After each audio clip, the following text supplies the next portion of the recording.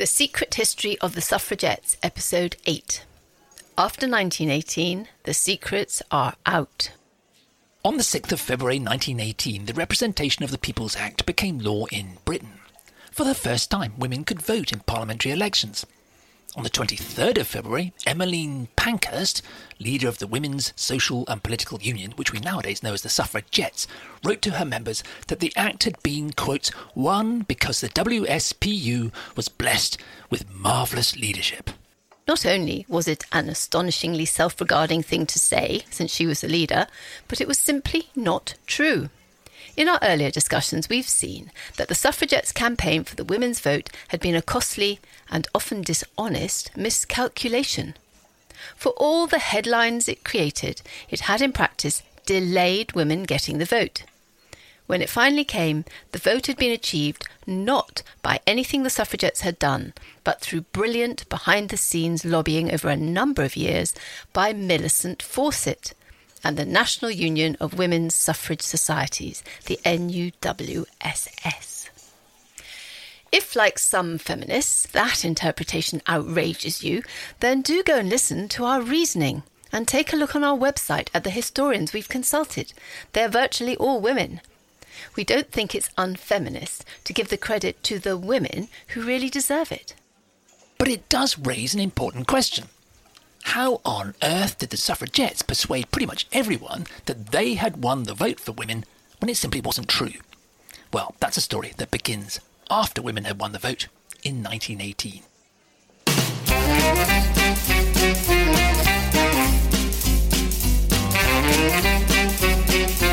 Hello, good to see you at the History Cafe. This is where we come to talk usually about historical stories everyone knows. Just want to try out some new ideas. I'm John Rosebank. And I'm Penelope Middlebow. At the History Cafe, we revisit stories that have got stuck in our collective memory, but just don't look quite right to us. So get yourself a coffee, pull up a chair, and let's see what happens.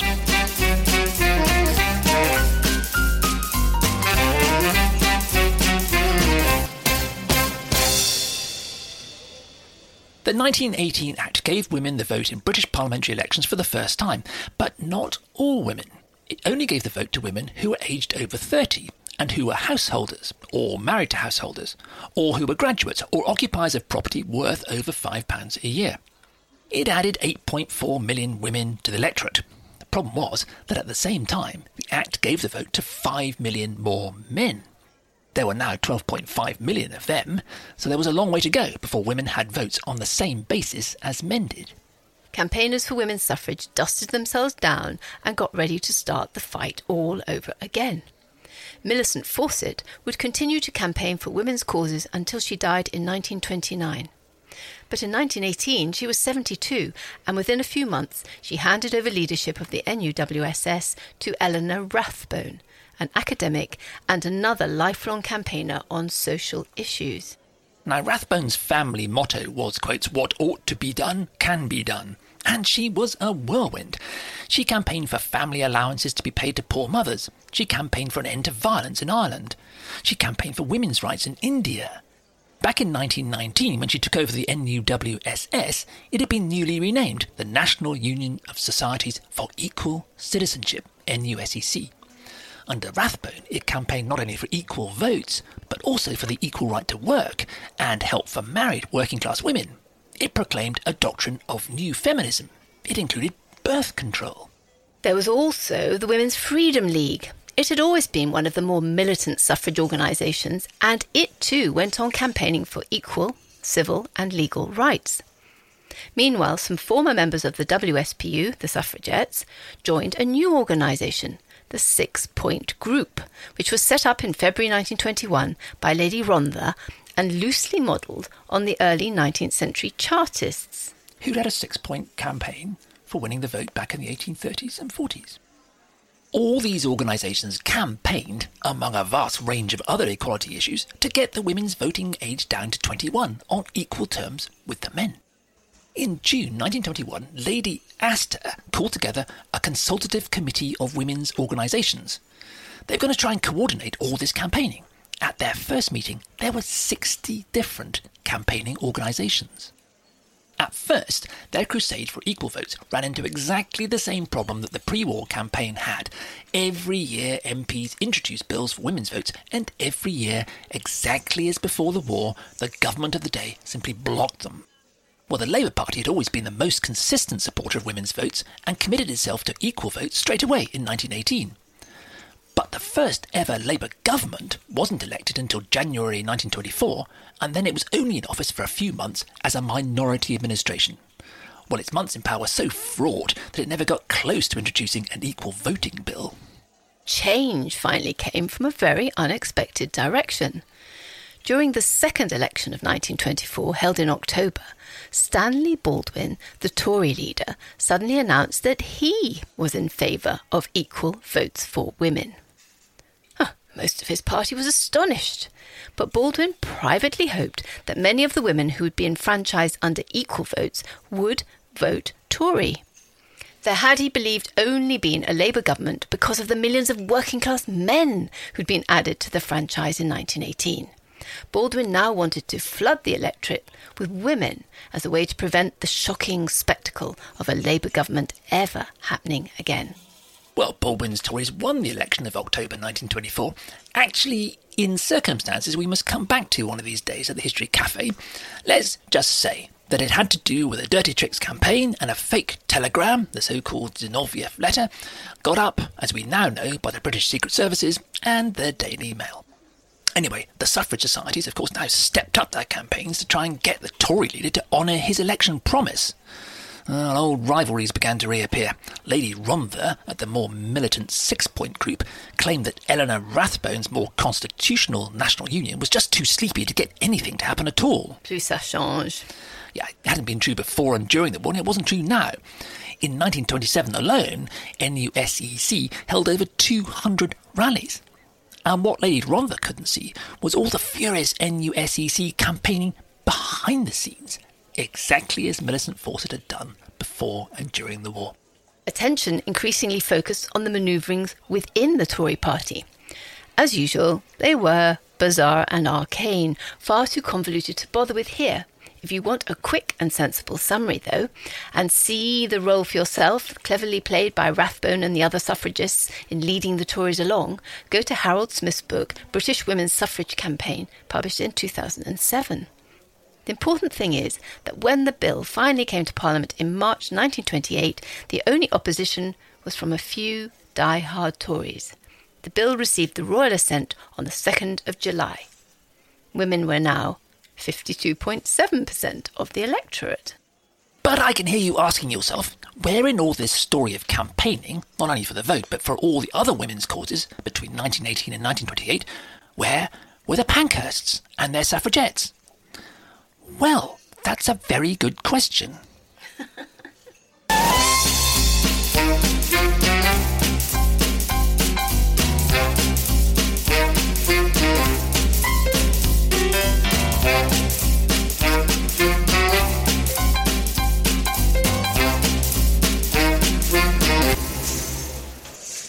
Between 1918, when women first got the vote, and 1928, when they got it on equal terms with men, most women's suffrage campaigners went on campaigning hard, not just about votes, but about every kind of discrimination women faced.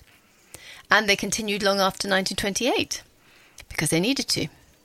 The Women's Freedom League, for example, went on campaigning for women's rights until 1961. The 6 Point group would include prominent women campaigners such as Vera Brittain and her friend Winifred Holtby. It continued campaigning for sexual equality until 1983.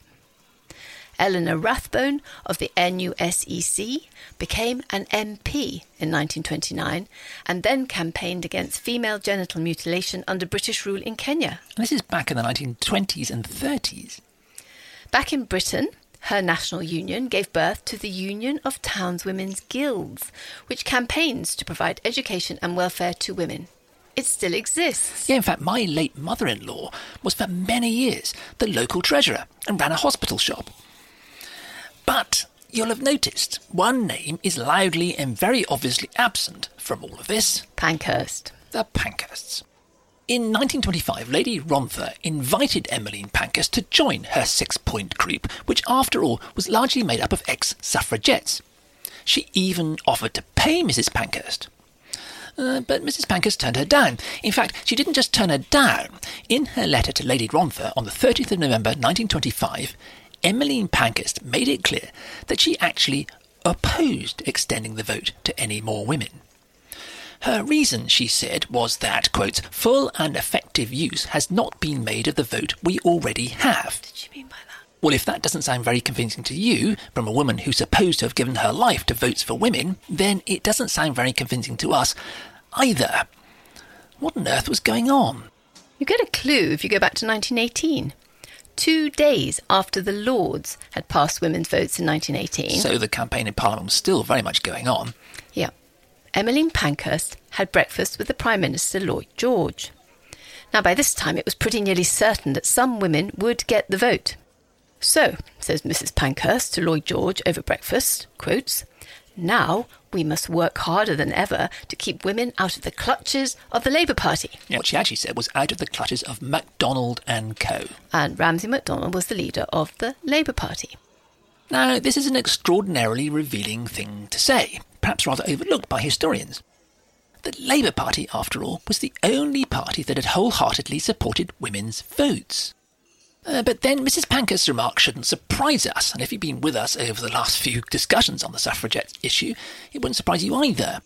Back in 1908, her suffragette WSPU had quietly changed its campaign from votes for women to votes for women who paid taxes. Now, if you look into it, at that time, women who paid taxes would have excluded all but the very, very few, very, very wealthy. Emmeline Pankhurst was at that time living in a smart London hotel, decking herself out in new satins and jewels. Her daughter, Christabel, shared the leadership of the WSPU from a series of exceedingly expensive Paris apartments, from where she corresponded with the Tory leadership. Well, don't just take our word for it. Many of the hard-working northern women who'd started the campaign with them back up in Manchester left in disgust at the London, quotes, silks and satins who'd now taken it over and weren't even campaigning for most women to get the vote, just the very few, very rich.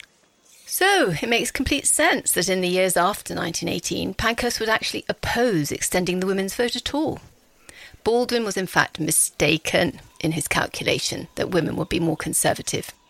Everyone nowadays thinks that the campaign to extend the vote for women on the same basis as men would enfranchise younger women under 30, the flapper vote. But research both before and during the First World War has shown that enfranchising women on the same basis as men would in fact enfranchise far more women over 30 than under. And these new voters would mostly be poorer women who were more likely to vote Labour than Tory. So, of course, the Pankhursts would never have campaigned to win equal votes for women after 1918. They'd inevitably oppose it, whatever Baldwin thought. It's an extraordinary miscalculation by Stanley Baldwin. But the Pankhursts were very far from inactive after 1918. And their work in these years reveals a very great deal about them, which is also information that historians have largely overlooked. Winding up the suffragettes in 1917, Emmeline Pankhurst had founded the Women's Party. Sounds okay. It would campaign, it said, for equal pay and opportunity for women, as well as for reform to marriage and divorce law. So far, it was much like any of the other women's organisations. The Women's Party would also campaign against the trade unions, arguing that bosses should decide workers' pay. Well, given what we've just seen, that's no great surprise. But the Women's Party also announced that it would campaign to throw anyone out of British public service, out of the civil service, who could not prove that they had, quotes, long British descent. This is 17 years before the Nazis passed their notorious anti-Semitic laws at Nuremberg, which threw anybody who couldn't prove long German descent out of the German civil service. And here are the Pankhursts proposing that evidence of racial purity should be a test of fitness for any job in the British civil service. And it turns out there's a great deal more to this than meets the eye.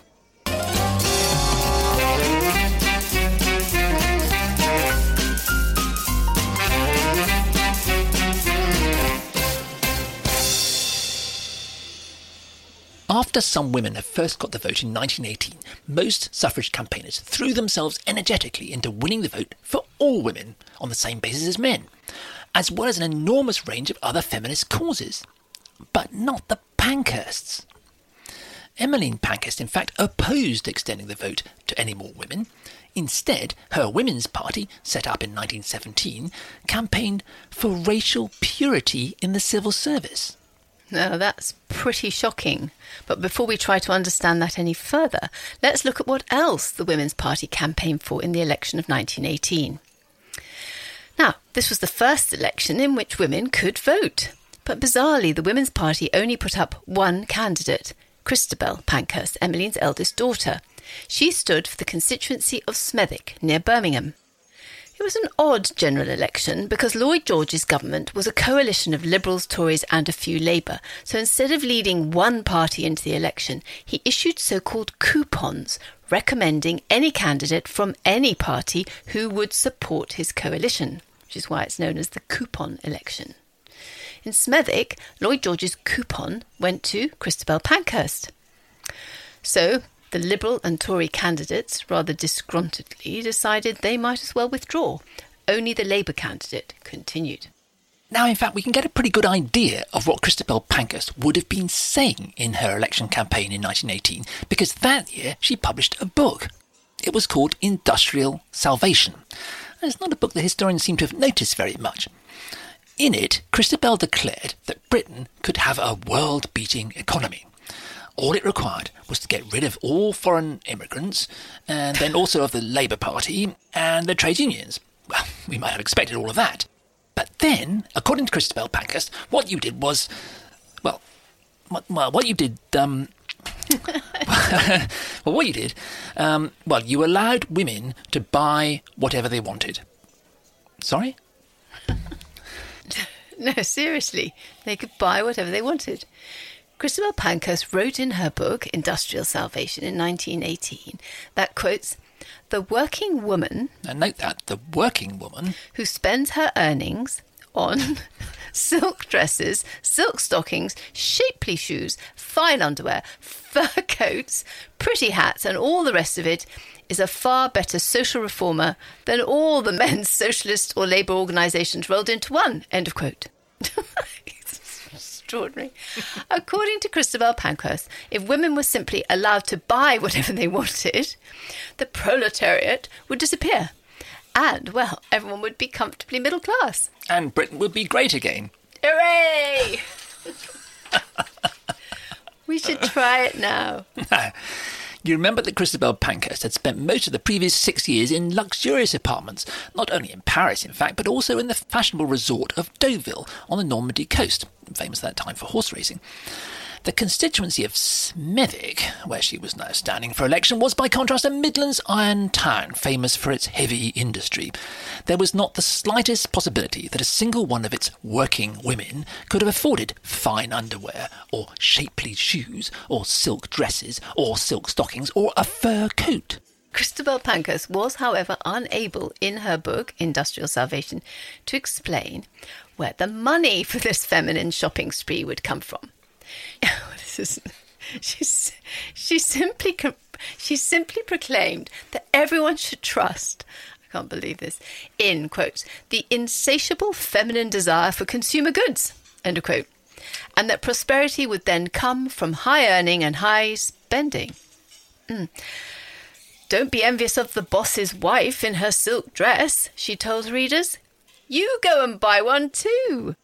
Now, all of this reveals not only how extraordinarily out of touch Christabel Pankhurst had become in her Parisian apartments with her fashionable little Pomeranian dog, but a very deep confusion in her politics.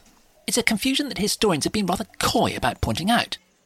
The point is this: redistribution of income, meaning giving more money to the poor so that widespread spending can trigger more production, thus paying for better wages, and so setting off a kind of virtuous circle of prosperity. More wages, more buying, more wages, more buying, is of course a pretty basic definition of socialism. The very thing that Christabel Pankhurst had spent years and years trying to fight. In fact, in her book, Christabel Pankhurst imagines a utopia in which workers' hovels are swept away and they live in shiny new blocks of apartments with communal kitchens and creches and laundries. And the amazing thing is this, that such buildings were indeed built in the 1920s, very soon after Christabel Pankhurst had written her book, Industrial Salvation. They're still there. I filmed in one of them for a documentary. But guess where? They're in Moscow. And they were built by the communists. What Christabel Pankhurst is describing is in fact a very idealised kind of early 20th century socialism. So, was Christabel secretly a socialist? Absolutely not. It was the Conservative Party she'd been in contact with for years before the war. She'd always refused point blank to work with the Labour Party, even though it had given the longest support to women's votes, and of course loudly espoused paying working women high enough wages to buy silk dresses and stockings. What Christabel Pankhurst's 1918 book Industrial Salvation reveals is a level of political illiteracy that makes it very clear why she had led the suffragettes down so many political rabbit holes. So much for marvellous leadership. With hopelessly muddled leadership like this, it's no surprise they'd never made any political headway. And nor did they, you won't be surprised to hear, win the election in Smethwick. Really? The Labour candidate had, you remember, not withdrawn from the election like the Tory and the Liberal. Significantly, he mocked the Pankhurst's claims that their munitions workers had somehow won the war. If you want to know more about that, join one of our earlier discussions. And he also made fun of their nonsense claim that they had somehow won the vote for women. Evidently, many of the voters agreed with him. The Labour man won the seat. Well, Christabel tried again, this time at a Westminster Abbey by-election in June 1919. This time her slogans included "Hang the Kaiser," which didn't strike much of a chord in the months after the armistice, and she withdrew before the poll. And with that, the Women's Party was wound up. And no more campaigning for equal pay or equal votes or anything. Christabel devoted much of the rest of her life to being an evangelist proclaiming the second coming of Christ. She forgot all about women's votes and women's rights. But now, the Pankhurst story grows even more bizarre. Even more?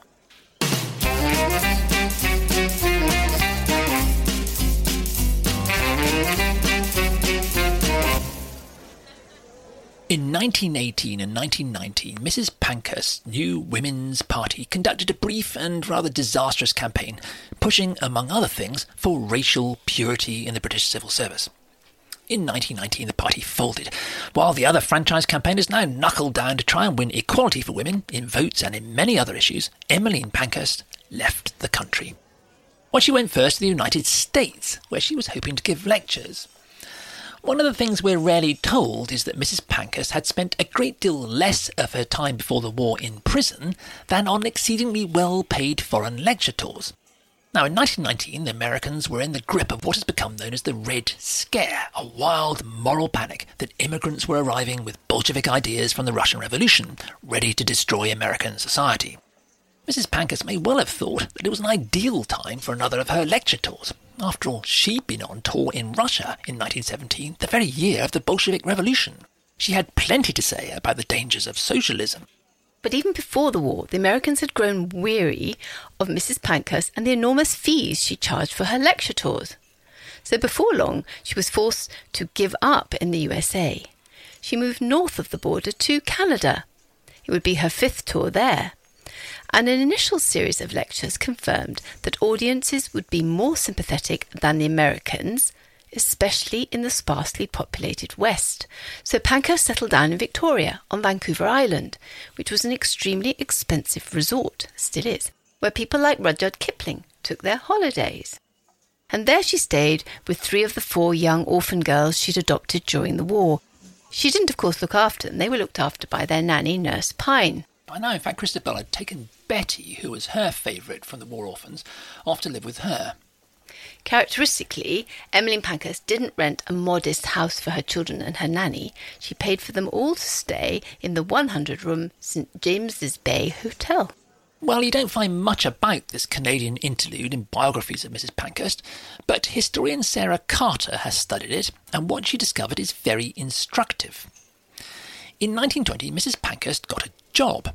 She would be a lecturer with the Canadian National Council for Combating Venereal Diseases. Now, with, or almost certainly without, her adopted daughters, she set off on a relentless schedule of lectures across Canada. Well, there are two things we can notice about this. First, one of the enduring stories we're told about Emmeline Pankhurst is that her health had been broken by repeated hunger strikes, and that she was, even before the war, fragile, not expected to live very long. Well, not only, as we've seen in our discussions before, is any reliable evidence for these hunger strikes noticeably lacking, but you also discover that Mrs. Pankhurst always had the energy for another gruelling, well-paid tour. Since 1914, she'd been to the States, to Russia and around Britain, and now here she was again in Canada. For the 5th time.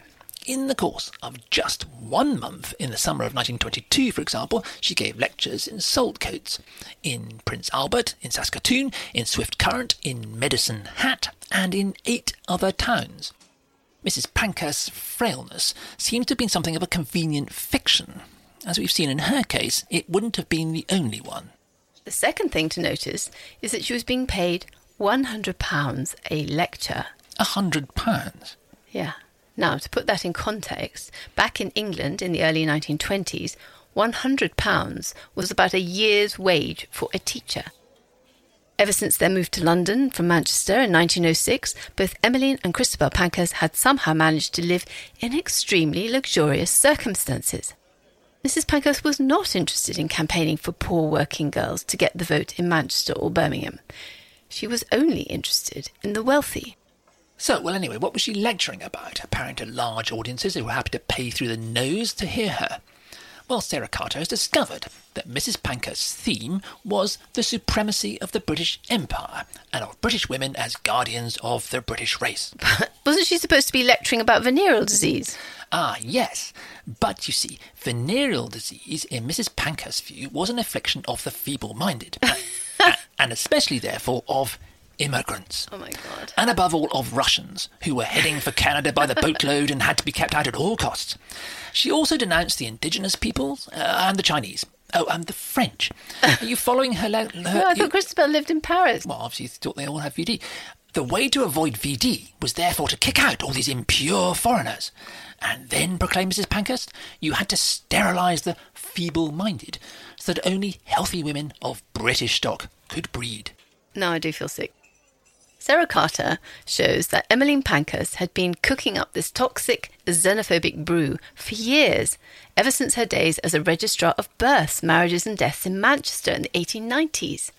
But in Canada, Pankhurst teamed up with Emily Murphy, a vicious Canadian racist who was campaigning not only for forcible sterilisation, but also for the supremacy of the Nordic races, the blonde, blue-eyed Scandinavians, Icelanders, and of course their Canadian cousins. And if this all sounds familiar to you, well, it is. It's exactly the kind of nonsense, and here we find ourselves mentioning it for the second time in this discussion, that the Nazis would be peddling in the 1920s and 30s. Now, we should put in a word of context here. This kind of philosophy, victimising so-called degenerates and sterilising the feeble so that the race would be purified, went under the pseudo-scientific name of eugenics. It was alarmingly popular in the late 19th century and in the early 20th century. As historian Anne Taylor Allen has shown, it also recruited many feminists, both in Britain and in Germany. Marie Stopes, for example, who was, you remember, pioneer of birth control, she was a committed eugenicist as well. She, in fact, disinherited her own son because he married a girl who wore glasses. What drew many women campaigners to eugenics was the idea of what they called new motherhood, choosing when to have children and how many, and so discouraging the poor from having large families, which they said they couldn't afford, and which grew up, they said, unhealthy. So Pankhurst's eugenic beliefs were not exactly unusual for her time, but the conclusions she came to were quite different from those of the other women campaigners. Unlike most other feminists, Pankhurst connected her eugenics to a shrill belief in the supremacy of the British Empire. It led her, to put it bluntly, to the same conclusions as Adolf Hitler. Treat your population as a breeding farm, exclude anyone who came from anywhere else. In fact, as historian Julie Gottlieb has shown, Mrs. Pankhurst was not alone in the WSPU in her extreme views. During the 1930s, a number of Mrs. Pankhurst's former suffragettes joined the British Union of Fascists, Britain's rather watered-down equivalent of Hitler's Nazi Party. Oh, is that the third or or the fourth time we've mentioned the suffragettes and the Nazis together today. One woman, Nora Elam, a former hunger striker, was even interned in 1940 because she was considered a danger to the British war effort. Danger to the war effort.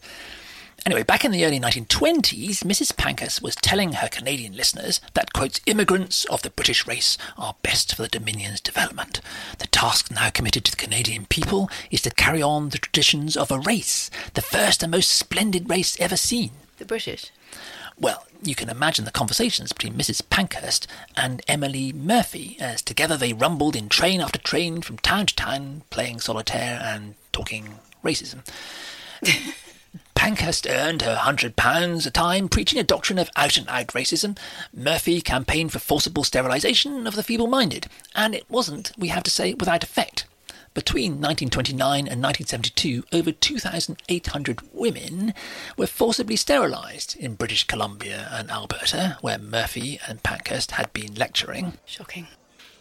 Then, in 1924, Mrs. Pankhurst's Canadian backers lost their funding, so she left. She went to Bermuda. Bermuda?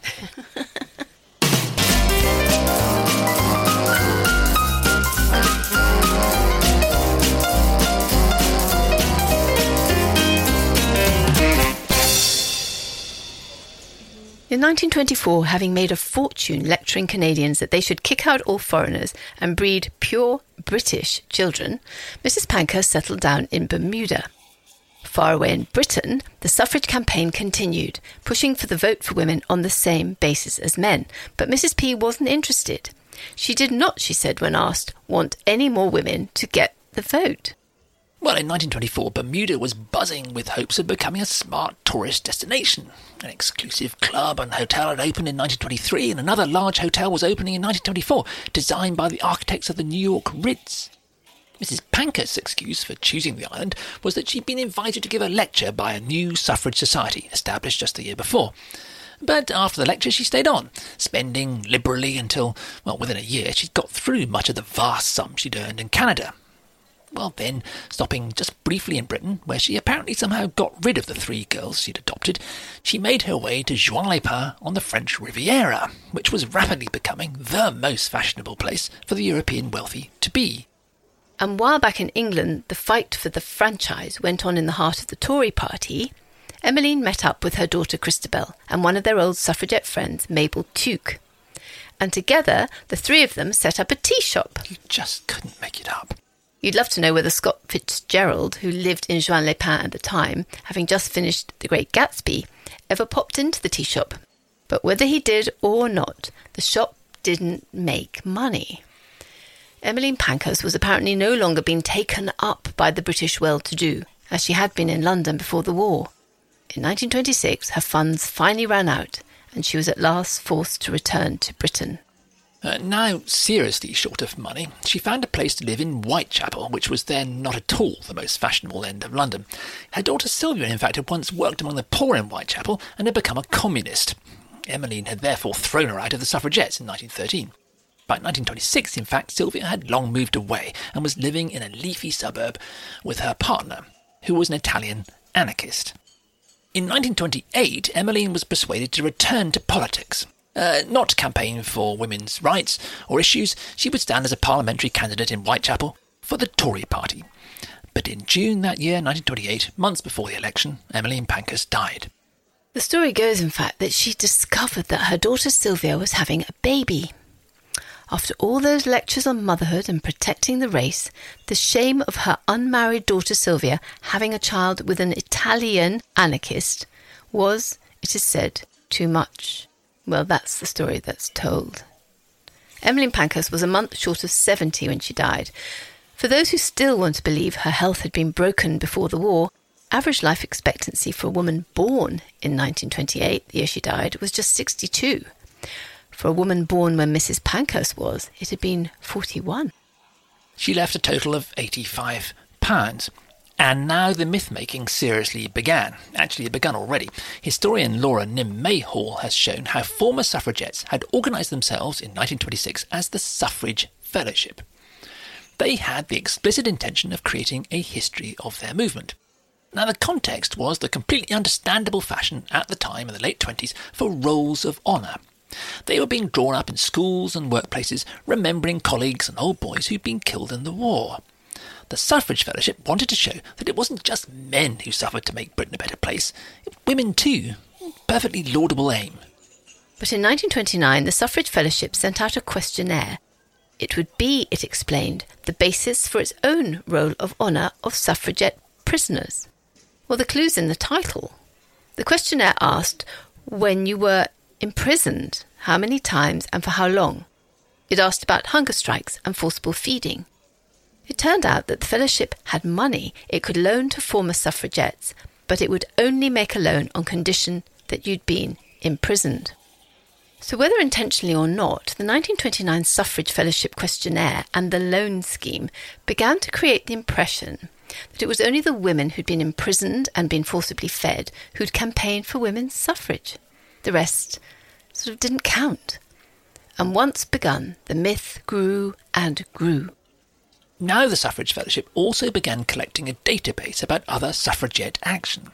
But it didn't include all suffragette action. The Fellowship only wanted to know about attacks on property. It did not want to know about the many occasions in which suffragette violence had threatened or had actually injured people. Like, for example, the acid attacks, and the bombs on crowded theatres and on trains, or the axes they'd thrown at politicians. All that had become rather awkward and embarrassing to talk about by the late 1920s. So it wasn't. A narrative now began to be constructed that suffragette violence had hurt nobody but themselves. As we've seen in our earlier discussions, that was a very long way from the truth. Emmeline Pankhurst herself was transfigured into an idealised saintly figure. When she died in 1928, the Suffrage Fellowship launched a campaign to put a statue of her in Westminster, where it didn't raise much interest. Many in the late 1920s were saying quite correctly that the suffragette campaign had delayed women's votes. Westminster civil servants quietly tried to bury the idea of a statue, raising all kinds of objections in the hope it would go away. Maybe they weren't pure-born British. Oh yeah, maybe not. But then the Tory Prime Minister, Stanley Baldwin, suddenly intervened. He announced that he would personally unveil a statue of Emmeline Pankhurst after the forthcoming general election of 1929. Well, yes, of course he would. It suited Mr. Baldwin down to the ground very well indeed to make a heroine out of Mrs. Pankhurst. Baldwin, you recall, had stuck his neck out to back women's votes, equal votes, running the risk that many of the new poorer women voters would choose Labour. Well, now he badly needed to win those women over to make the point that he, the Tory Prime Minister, had been the one who'd given them the vote. Well, he couldn't very well put up a statue of himself, nor of Millicent Fawcett, who was a lifelong Liberal, nor Eleanor Rathbone, who'd been largely responsible for winning votes on an equal basis in 1928, but was standing at the election as an independent. But Mrs. Pankhurst fitted the bill perfectly. After all, she'd been standing as a Tory candidate for Parliament when she died. The statue was intended to make the point that women had been given the vote, not by Mrs. Pankhurst, but by Stanley Baldwin and the Tories. Baldwin got his way. The statue was put up right next to Parliament in Victoria Tower Gardens. In fact, it's still there. Not quite in the original position, but very close by. At the unveiling, Baldwin made the most extraordinary speech, in which he portrayed Emmeline Pankhurst as a peace-loving reformer in the good English tradition of gentle, gradual change. So much for suffragette violence, huh? Her story, he said, was one of martyrdom, sacrifice, loss and heroism, all of which were quite naturally buzzwords in the years after the First World War. Baldwin also stressed the heroic sacrificial work women did in the war. Like, for example, the munitions factories, which, as we discovered, really wasn't the reason that they got the vote. It had, Baldwin explained, led people like him, who'd rather embarrassingly now oppose women's votes, to change their minds. It was, of course, an extremely convenient explanation, even if it was almost entirely, as we've seen in our earlier discussions, untrue. But of course, the myth suited both the Tories and the old suffragettes in the Suffrage Fellowship. In his speech, Baldwin did in fact also point out that Pankhurst had been only one campaigner among many. But of course memories of his speech quickly faded. What remained was the figure of Emmeline Pankhurst, standing there fixed in stone and bronze right next to Parliament as the image of women's votes. Laura Nim Mayhaw has shown how the Suffrage Fellowship now came to control what the public remembered.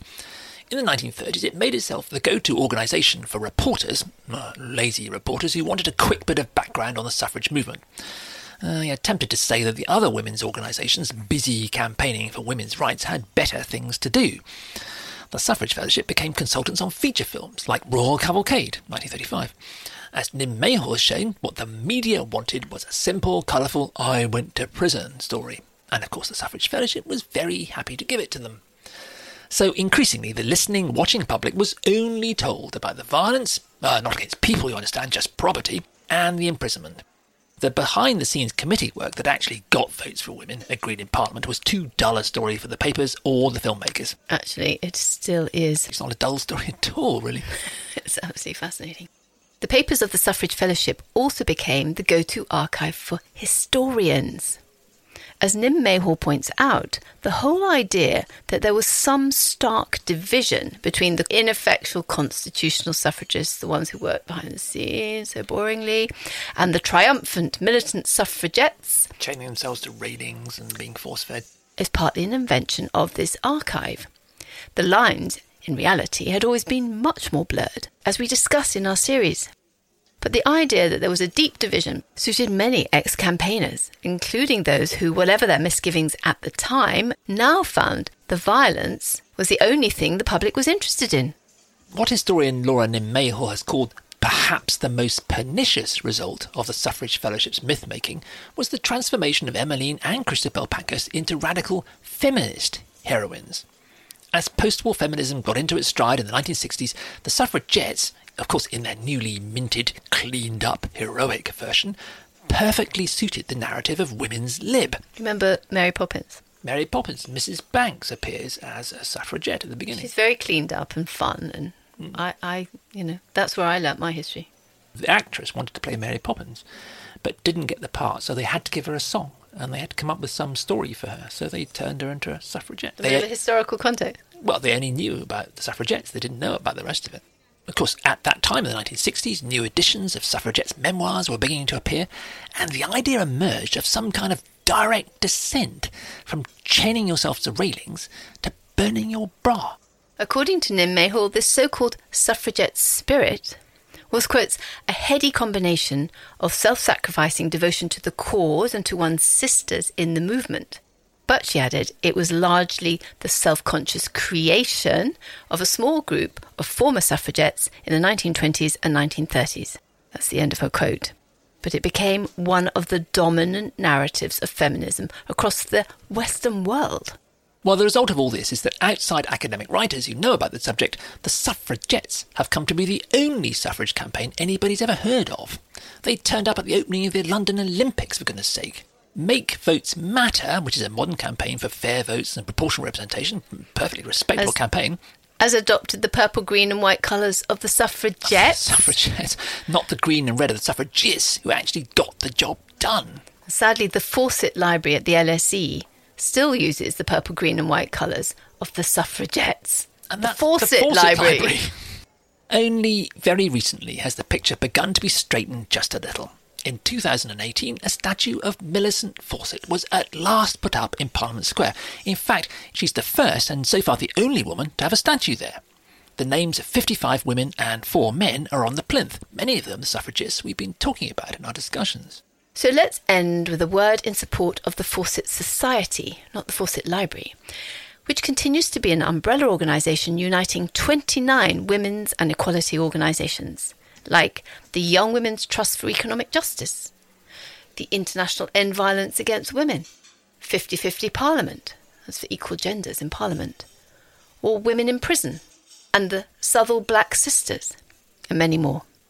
In 2019, the Fawcett Society published an impressive manifesto for the improvement of women's lives. We still need it. Look on our website for details. And when we talk about women's votes, we can all get used to saying suffragists rather than suffragettes. It really is time we all got the record straight.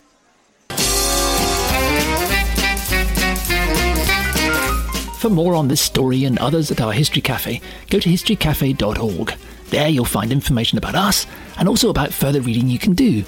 It's also a way to ask us any questions you might have. Or contact us on social media at History Cafe Pod.